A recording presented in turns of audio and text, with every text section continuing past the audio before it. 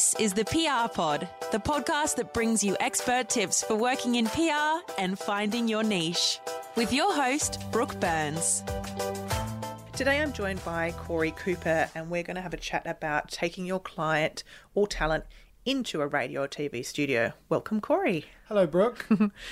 In my days in television publicity, I would have done this hundreds of times, and you and I have done it together on multiple occasions as well.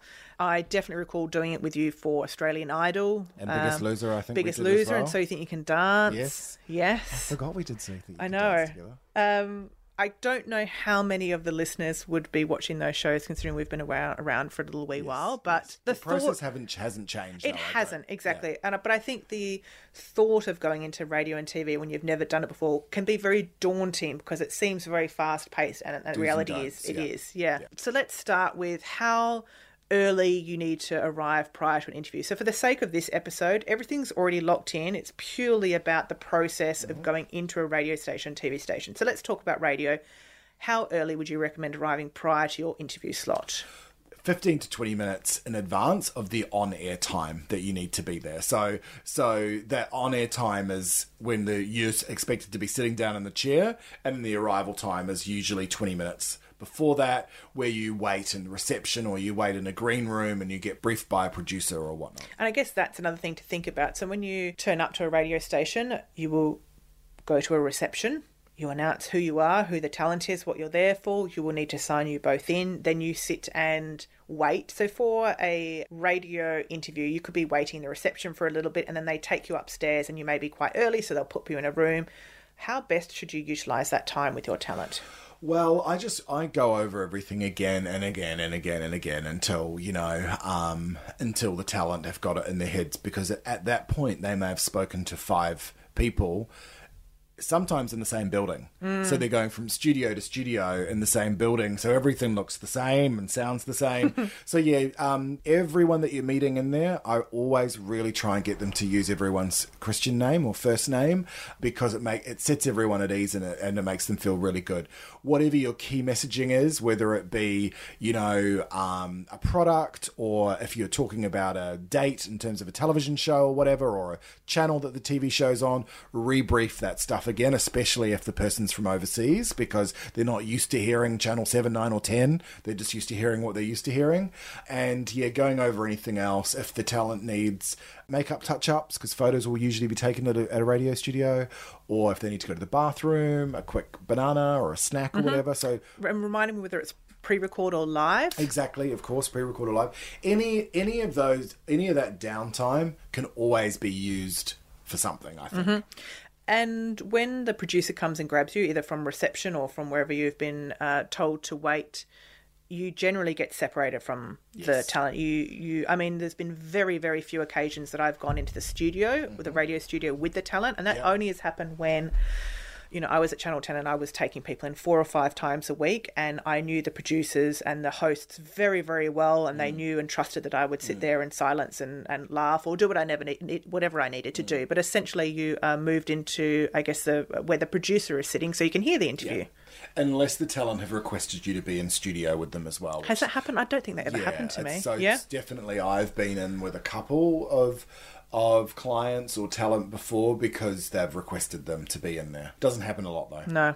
Turn your phone off. Obviously. Get your talent to turn their phone off. Yeah. I've got my phone on silent most of the time when I'm doing a press tour or something anyway. Yep. And the reality is the whole process can be very quick. I mean, you could come to reception, you get whipped up, you go straight into the interview, you get separated from your talent, they do the chat, they say, thank you so much, and you're out the door again. But don't expect that as soon as the interview has finished that you can kind of start chitty-chatting about what you didn't like about that interview, or what went wrong, or what was something that was funny. Think about the whole building as being, especially if you're in a radio station, as being sort of mic'd up or whatever, because even though you don't physically have a microphone in front of you, noise and everything can certainly be picked up. Also as well, when you come off the back of a radio interview, there'll usually be some kind of media wall or something very close to the radio radio studio. So you do photos with the hosts, and you do, maybe, talk to the phone and do some social stuff for them. So you got to sort of think about allocating those kind of that amount of time when you go into the radio studio as well. Yeah, absolutely.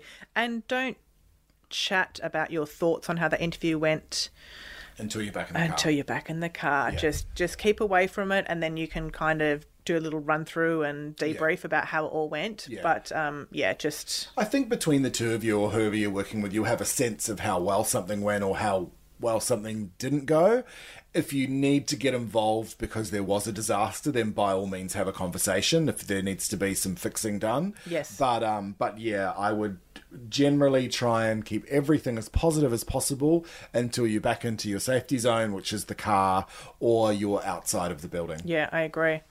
And the reality is that's it for radio interviews. It's not rocket science. It's a very easy, simple process. Yeah. I think it just appears quite daunting. And television is very similar thing in terms of you turn up and you have to sign in, but maybe a little different in that you get taken through to a green room as soon as you arrive. So talk me through that experience in a little bit more detail and what a PR could expect from that kind of interview process from green room to when the talent goes in to do the chat. So sometimes I think as well you'll get full hair and makeup or touch-ups, depending on whereabouts you are in the schedule. I'd forgotten about that, yeah. Certainly when you go on the Today Show, the first thing you do is you go straight into hair and makeup, and then you go into the green room after that. And so that's allowing at least an hour and a half before the even interview. And that's with a female? Yeah. With a male, obviously that's a lot quicker. Yeah, grooming is 20 minutes I would allow.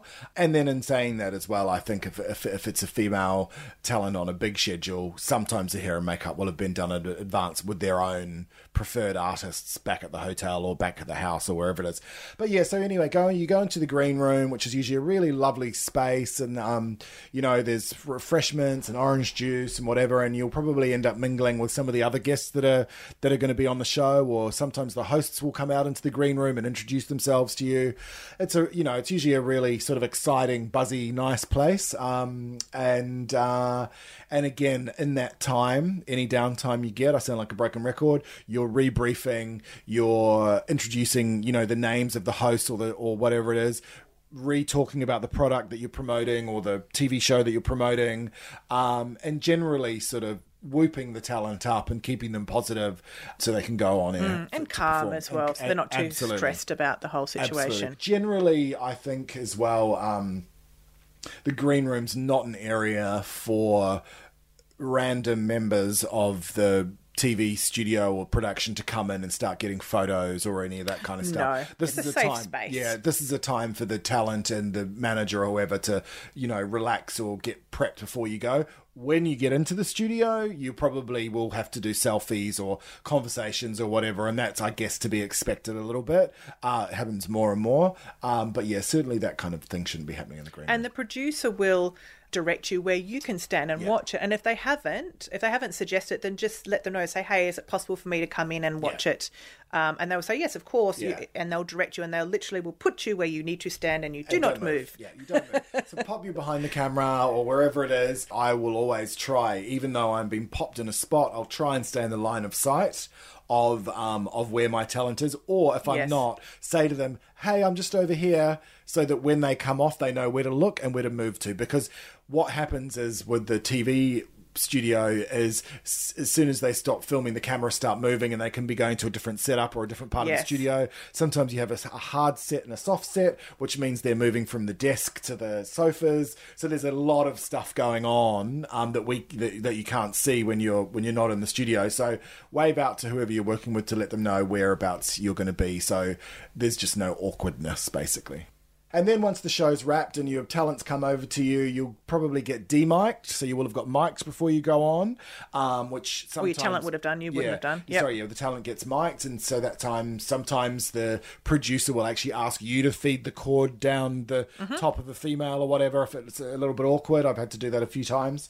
And then obviously once they exit, you give the mic, take the mic off, say all your thank yous, probably do some photos for social, and then you move on to the next thing as quickly and as calmly as possible because you've probably got another 10 interviews to get to. Absolutely. So, look, the reality is it is very simple and easy to take someone into a radio or television station, and the producer will give you clear directions about what needs to happen and what the process is and what you need to do to sign in, or however that segment may flow.